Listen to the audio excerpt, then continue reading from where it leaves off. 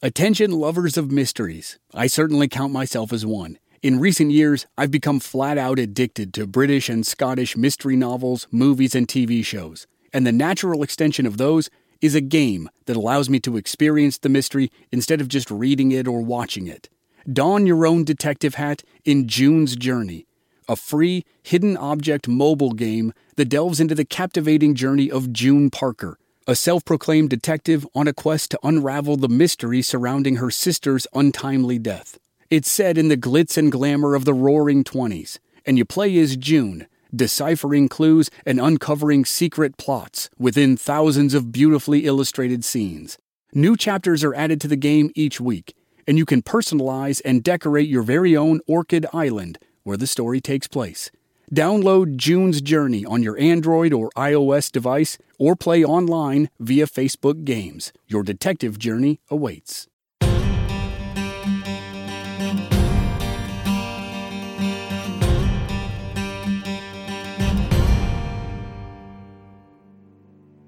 In Lincoln, the office of the Justice of the Peace barely qualified as an office. It was a one-room adobe building that was also a public meeting space, a dance hall, and the courthouse when a judge showed up twice a year. The building belonged to J.B. Wilson, the Justice of the Peace. On this day, a strong, tough young man stood before him ready to swear an oath as a deputy constable. The young man would then turn around and swear in his friends and colleagues. Tension in Lincoln County had been building steadily over the last year, and it had escalated sharply in the last 2 months. Less than 2 weeks ago, it had finally spilled over into murder. The first shots of the Lincoln County War had been fired, and a man had been killed. Now, his friends and supporters banded together to avenge his murder, and the killing would not stop for 3 years. Some of these men would be forgotten. Some would be minor players in written works that followed, and one would become a folklore hero and a legendary character in American history.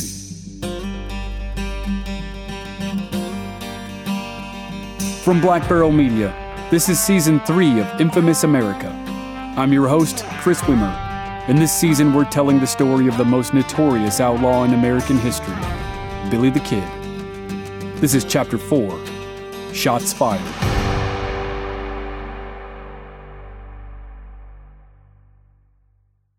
Shout out to Claritin for supporting this episode and providing us with samples, especially in the spring when the pollen from desert plants here in Arizona is off the charts. I get all the classic symptoms: coughing, sneezing, runny nose, itchy eyes, and a pressure buildup in my head. The works.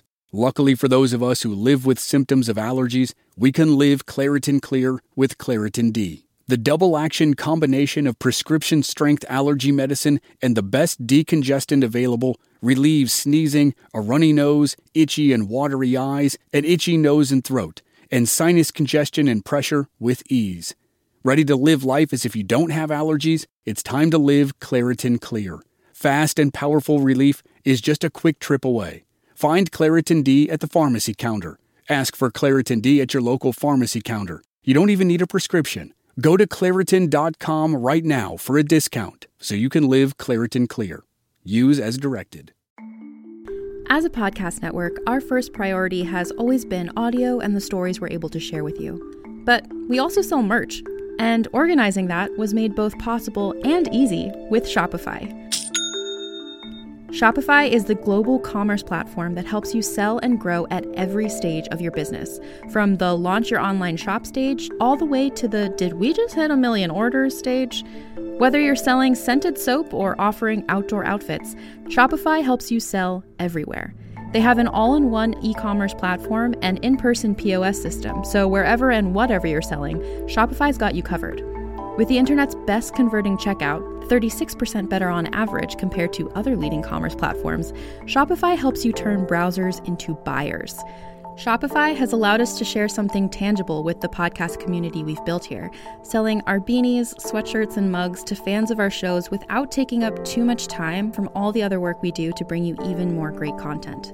And it's not just us. Shopify powers 10% of all e-commerce in the US.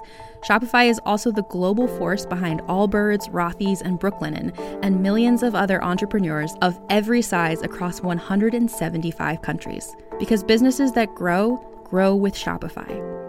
Sign up for a $1 per month trial period at shopify.com/realm, all lowercase.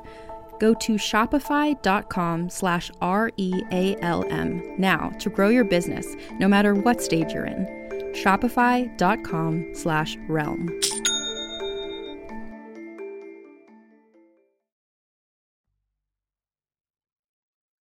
Events spiraled out of control fast in mid-February 1878. Less than 2 weeks earlier, the Tunstall-McSween faction had met the Dolan faction at a judge's home to deal with the embezzlement charge against McSween. It was a bogus charge, and everyone knew it. But Jimmy Dolan was working the political machinery of the Santa Fe ring to perfection. He had McSween and Tunstall boxed in.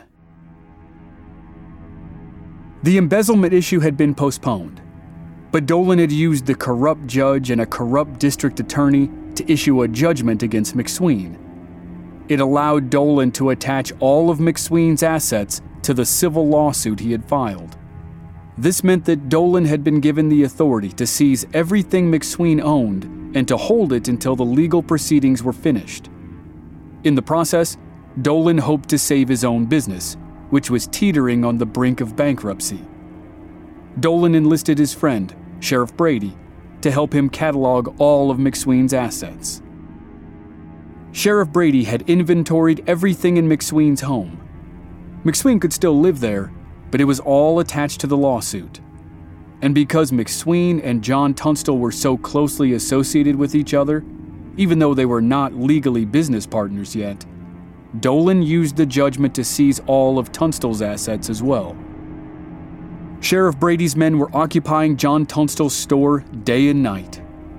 Tunstall had recently received a shipment of supplies from St. Louis, and he couldn't sell them. The goods just sat in his store collecting dust while Brady's men happily kept him from doing business. Yesterday, Tunstall had confronted Brady with the help of his good friend Rob Weidenman and 2 of his hired guns, Billy Bonney and Fred Waite. Tunstall had persuaded Brady to give back some horses and mules that had been taken during the initial seizure. But today, Brady's leniency was forgotten. The sheriff deputized the man who was Jimmy Dolan's silent partner and told him to round up a posse and collect all the cattle at John Tunstall's main ranch on the Feliz River. The cattle were now impounded. They were attached to the lawsuit. The new deputy, Billy Matthews, grabbed 3 men and headed for Tunstall's ranch. On the way, they conveniently ran into outlaw Captain Jesse Evans and his 2 top lieutenants, Frank Baker and Tom Hill. At the ranch, Tunstall's men were eating breakfast when the posse arrived. Robert Weidenman and Dick Brewer, the foreman of the ranch, stopped the posse 50 yards from the small adobe house that served as headquarters. Billy Bonney, Fred Waite, and several other men stepped out of the house and arrayed themselves in a show of force. Deputy Matthews informed Brewer and Weidenman that the posse was there to seize Alex McSween's cattle. Brewer told him McSween didn't have any cattle at this ranch, and then he offered a compromise. The posse could round up the cattle and leave a man to guard them while the courts decided who owned the animals. Matthews wasn't expecting cooperation from Brewer, and he was confused. He decided he needed to go back to Lincoln to get more instructions from Sheriff Brady. But before he did, Robert Weidenman almost turned the compromise into a bloodbath. Weidenman contradicted Brewer. He said absolutely not. The posse could not touch one single cow on the ranch. Weidenman wasn't concerned about the cattle as much as he was concerned about Jesse Evans, Frank Baker, and Tom Hill. Several months ago, Weidenman had convinced the U.S. Marshal of New Mexico to make him a deputy. He wanted to arrest Evans, Baker, and Hill for stealing John Tunstall's horses. And since the local law would never do it, he would do it himself. He teamed up with some soldiers from Fort Stanton and tracked the outlaws to Lawrence Murphy's ranch. Everyone knew they were there. It was no secret. But Murphy had stood in front of Weidenman and the army and claimed there were no outlaws on his property. Weidenman was embarrassed and livid. He had to abandon the effort. But now, the outlaws were right here in front of him, and he wanted to arrest them. He tried to get the other Tunstall men to help him take custody of Evans and his lieutenants, but everyone said no. Any move in that direction would lead to a gunfight, without a doubt, and it was too early in the morning for that much killing. Eventually, the posse left the ranch.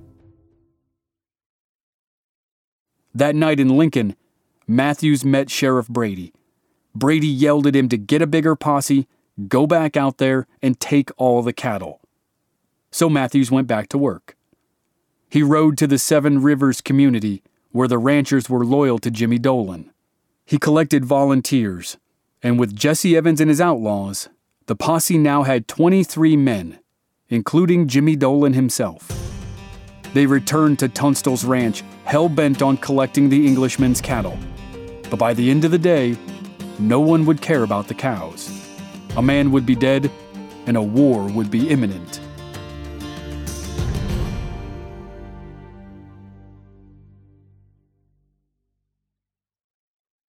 While Dolan, Brady, and Matthews organized their posse, Tunstall, Brewer, and Weidenman planned their strategy in Lincoln. McSween was stuck in his home under house arrest and guarded by a deputy sheriff from Las Vegas, so he couldn't help. But he wouldn't have been much help anyway. He was a firm believer in nonviolence, and this situation was rapidly moving toward a violent confrontation. In fact, that's what Tunstall was preparing for. He had his loyal bodyguards with him, Billy Bonney and Fred Waite. He sent them back to the ranch with his friend Weidenman to prepare for an attack. The three men hurried down to the ranch and explained the situation to the rest of Tunstall's men. They got to work turning the small adobe house into a makeshift fort. They cut holes in the walls to act as gun ports, and they barricaded the doors with grain sacks that were full of dirt. They prepped their weapons and settled in for a standoff. But then Tunstall changed his mind. He decided he would not resist the posse. He galloped to his ranch to tell his men of the new plan. He gathered his 7 or 8 loyal followers and told them that tomorrow morning, most of them would drive some of the horses back to Lincoln. The elderly cook would stay behind to help the posse round up the cattle. Tunstall was going to let Jimmy Dolan win this round. Tunstall ordered William McCloskey to ride down the Penasco River toward the posse. He instructed McCloskey to tell the posse of the new plan. The posse could do its work. Tunstall would not fight it. Tunstall and his men grabbed a few hours of sleep and rose before dawn. They gathered the horses that Sheriff Brady had allowed Tunstall to keep off the attachment list. The horses were now the only things that could not be seized by Jimmy Dolan. Before dawn on February 18, 1878, John Tunstall and his 7 men began the trip to Lincoln. A couple hours later, Jimmy Dolan and his posse of loyalists, Seven Rivers ranchers, and outlaws crept up on John Tunstall's ranch. Despite McCloskey's assurance that Tunstall would not resist, Dolan and his men surrounded the small adobe house and moved in as if they expected a fight. All they found was an old cook. He told the posse that Tunstall and the other men had left well before dawn and were driving some horses to Lincoln. Jimmy Dolan immediately decided that those horses should be confiscated as part of the attachment, despite the fact that Sheriff Brady had specifically exempted them. Dolan told his silent partner, Deputy Matthews, to pick 14 men and intercept Tunstall before he made it to Lincoln. Matthews deputized 14 men on the spot, including Dolan's foreman, Buck Morton, and the 3 prominent outlaws, Jesse Evans, Frank Baker, and Tom Hill.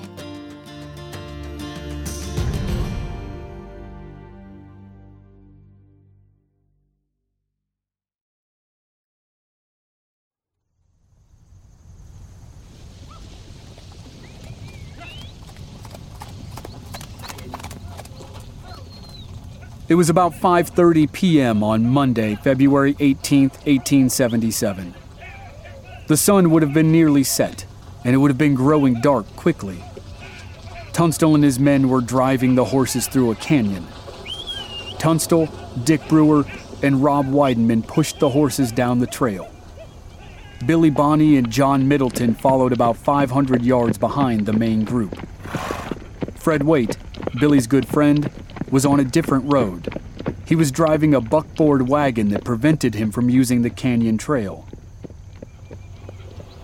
As Tunstall, Brewer, and Weidenman crested a ridge, they scared a flock of wild turkeys that were hiding in the brush. Weidenman offered his rifle to Tunstall, but Tunstall declined. Tunstall said Weidenman was a better shot and would have more success on the hunt. Brewer and Weidenman raced after the turkeys, while Tunstall remained on the trail with the horses. That was when Billy Bonney and John Middleton heard riders coming up behind them. Billy and John turned and saw the posse galloping toward them. They spurred their horses forward to catch up with their friends. Billy angled to the left to tell Brewer and Weidenman about the threat. John angled to the right to warn Tunstall. Brewer and Weidenman had already seen the posse charging down the trail, and now they heard the first gunshots. Bullets slammed into the dust and rocks around them. They dove for cover just as Billy arrived. On the other side of the trail, John Middleton screamed for Tunstall to follow him to safety. John pushed his horse up the hillside so he could circle around to join Billy and the others. He reached his friends, and they dove off their mounts as a fresh round of gunshots peppered the rocks around them. The four men found cover and took up firing positions.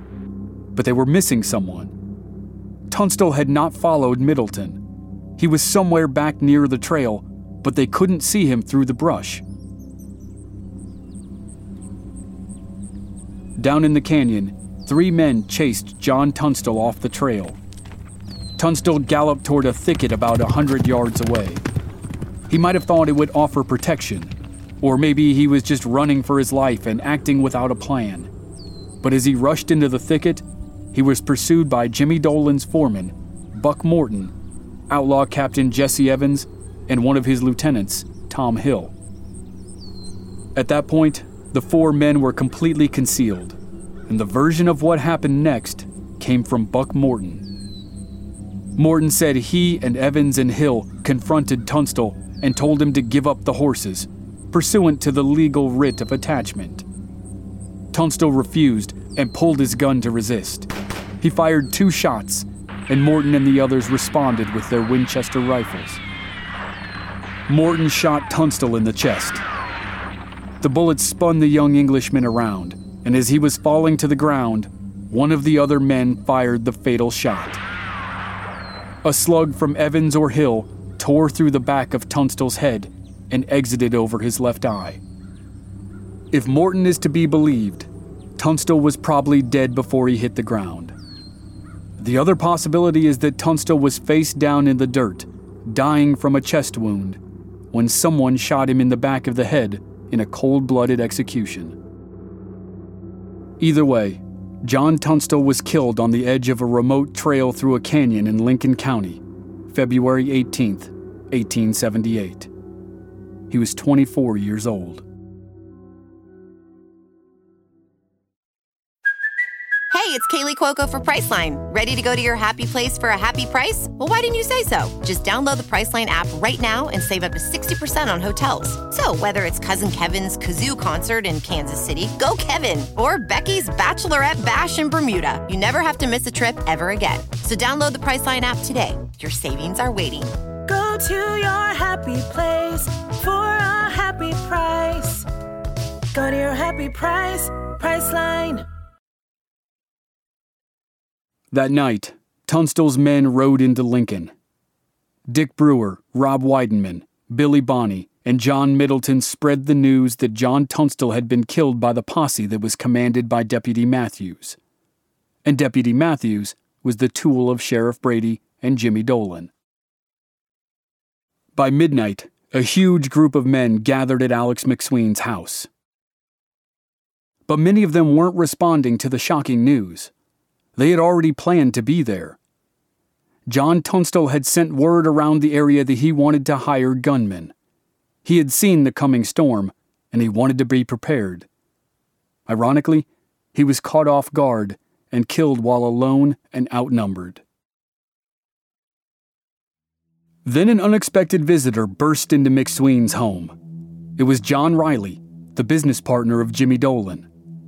Riley was scared and extremely drunk.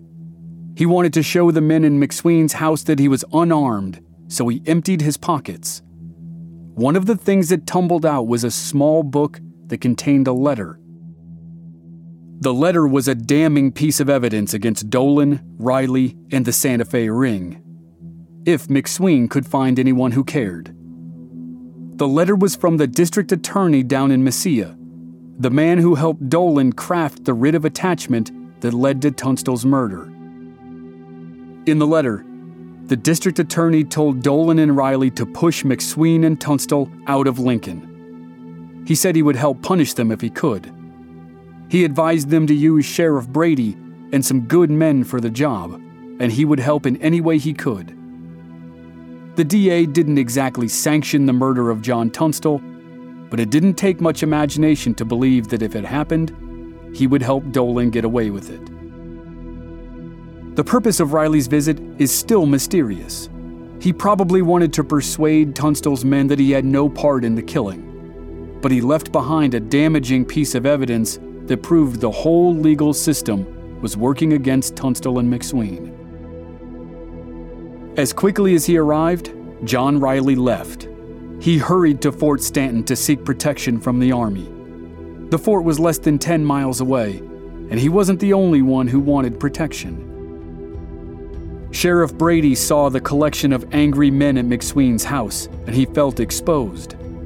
Most of his men were down at John Tunstall's ranch with Jimmy Dolan and the posse. He only had a skeleton crew with him here in Lincoln. Brady sent word to Fort Stanton that he needed a detachment of soldiers to support his deputies as they guarded the Dolan store and occupied the Tunstall store. The soldiers had no interest in taking part in yet another feud in Lincoln, but they went anyway. They surrounded the Dolan store to protect it from the 40 or 50 men at McSween's house. Men who weren't actually doing anything, but who frightened Brady nonetheless. As it happened, McSween was the only person who took any action that night. He sent 4 men to collect John Tunstall's body.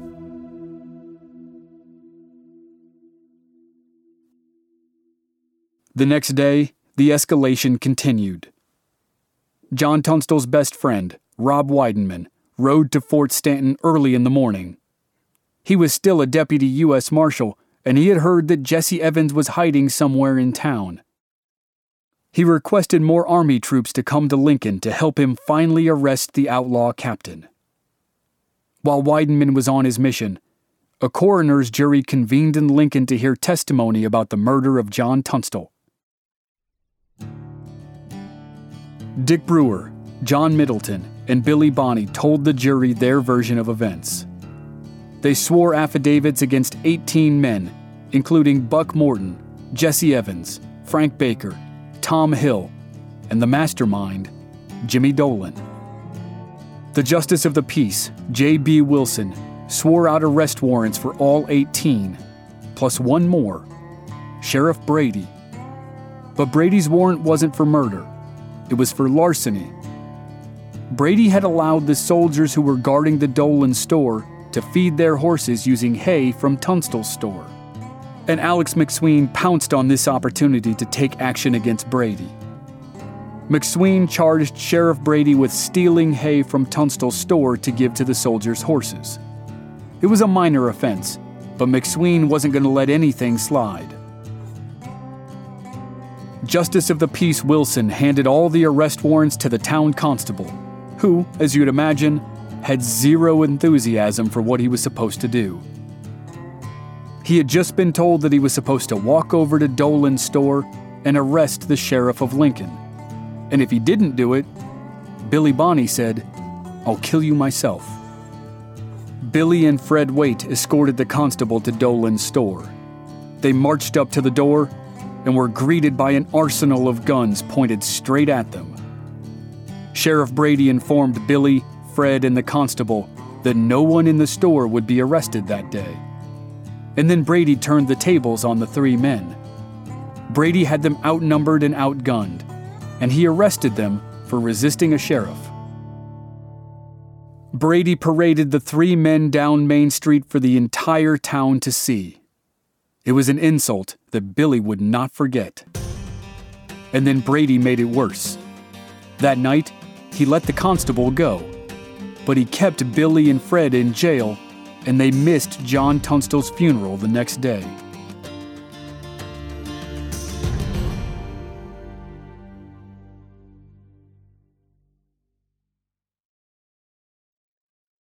John Henry Tunstall, the Englishman who would turn 25 in a couple months, was laid to rest behind his store in Lincoln. He had come to America to make his fortune. He was no less greedy than Murphy and Dolan, and he was willing to use violence against his enemies. But his fatal flaw was that he was not quite as ruthless and cold-blooded as Jimmy Dolan. A Presbyterian minister conducted the ceremony, and when it was over, Tunstall's supporters turned their attention to Sheriff Brady. They confronted him about his unwarranted arrest of Billy, Fred, and the constable. They became more open in their contempt for the sheriff, who was becoming more publicly partisan by the day. Late that night, Rob Weidenman returned to Lincoln with a contingent of troops from Fort Stanton. Early in the morning, he and the troops surrounded the Dolan store, and they were supported by Tunstall's men, Dick Brewer, Billy and Fred, Doc Scurlock, and many others. The Tunstall team ransacked the store looking for Jesse Evans. Weidenman was still on a mission to arrest the outlaw for stealing Tunstall's horses last year, but now Jesse had a murder warrant on him as well. Unfortunately for Weidenman, he struck out again. Jesse wasn't in Dolan's store, so the party marched over to Tunstall's store, where 5 of Sheriff Brady's men still occupied the building. The constable whom Brady arrested probably took great pleasure in arresting one of Brady's men, George Pepin, and throwing the others out of the store. For the first time in 3 weeks, John Tunstall's store was free of Brady's men and out of Jimmy Dolan's control. The next morning, John Tunstall's advisor and future business partner Alex McSween and his best friend, Rob Weidenman, performed the sad task of writing letters to Tunstall's family in London. They tried to explain the young man's tragic death and the complicated and corrupt circumstances of life in Lincoln County, New Mexico. With that grim work complete, they turned their attention to the safety of Alex McSween. The rapid escalation of events over the last month that culminated in the murder of John Tunstall made it clear that McSween could not stay in Lincoln. McSween wrote a flurry of letters to government officials outside Lincoln County in the hope of drawing attention to the corruption and violence that plagued southeastern New Mexico. But even if his letters worked, it would take time. The process would be slow.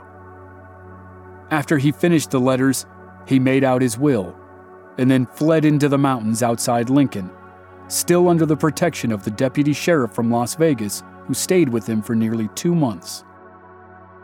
Now, with Tunstall dead and McSween in hiding, someone had to take command of the small army of men who were ready to fight Jimmy Dolan and the Santa Fe Ring. The natural selection was Tunstall's foreman, Dick Brewer.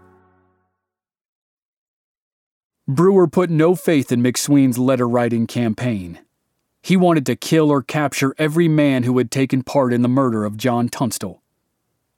On March 1st, 1878, he stood before Justice of the Peace J.B. Wilson and had himself appointed a deputy constable with the power to serve arrest warrants. In turn, he deputized a group of men who would become infamous and would give themselves a legendary name. Brewer deputized the rest of Tunstall's men, John Middleton, Fred Waite, Henry Brown, and Billy Bonney. He deputized 2 men who were his friends and neighbors and were supporters of Tunstall, Charlie Beaudry and Josiah Doc Scurlock. He also deputized Frank McNabb, a cattle detective for John Chisholm. They added a couple more men to the group, and then each man swore an ironclad oath to the posse. They would never give any information or do anything that would hurt another member of the group. They were bound together in the hunt for John Tunstall's killers, and they called themselves the Regulators. Next time on Infamous America, the Lincoln County War begins in earnest. The first shots fired had killed John Tunstall, and the next would kill his assassins. The Regulators go on the warpath, but their legal authority is soon revoked by the governor. With the stroke of a pen, they go from deputies to outlaws, but they never stop chasing the men responsible for the murder of John Tunstall. That's next week on Season 3, Billy the Kid.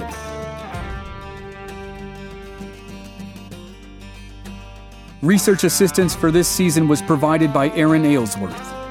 Original music by Rob Valier. Editing and sound design by Dave Harrison. I'm your writer and host, Chris Wimmer. If you enjoyed the show, please leave us a rating and a review on Apple Podcasts or wherever you're listening. Please visit our website, Black Barrel Media, for more details, and join us on social media. We're Black Barrel Media on Facebook and Instagram, and B Barrel Media on Twitter. Thanks for listening. We'll see you next week.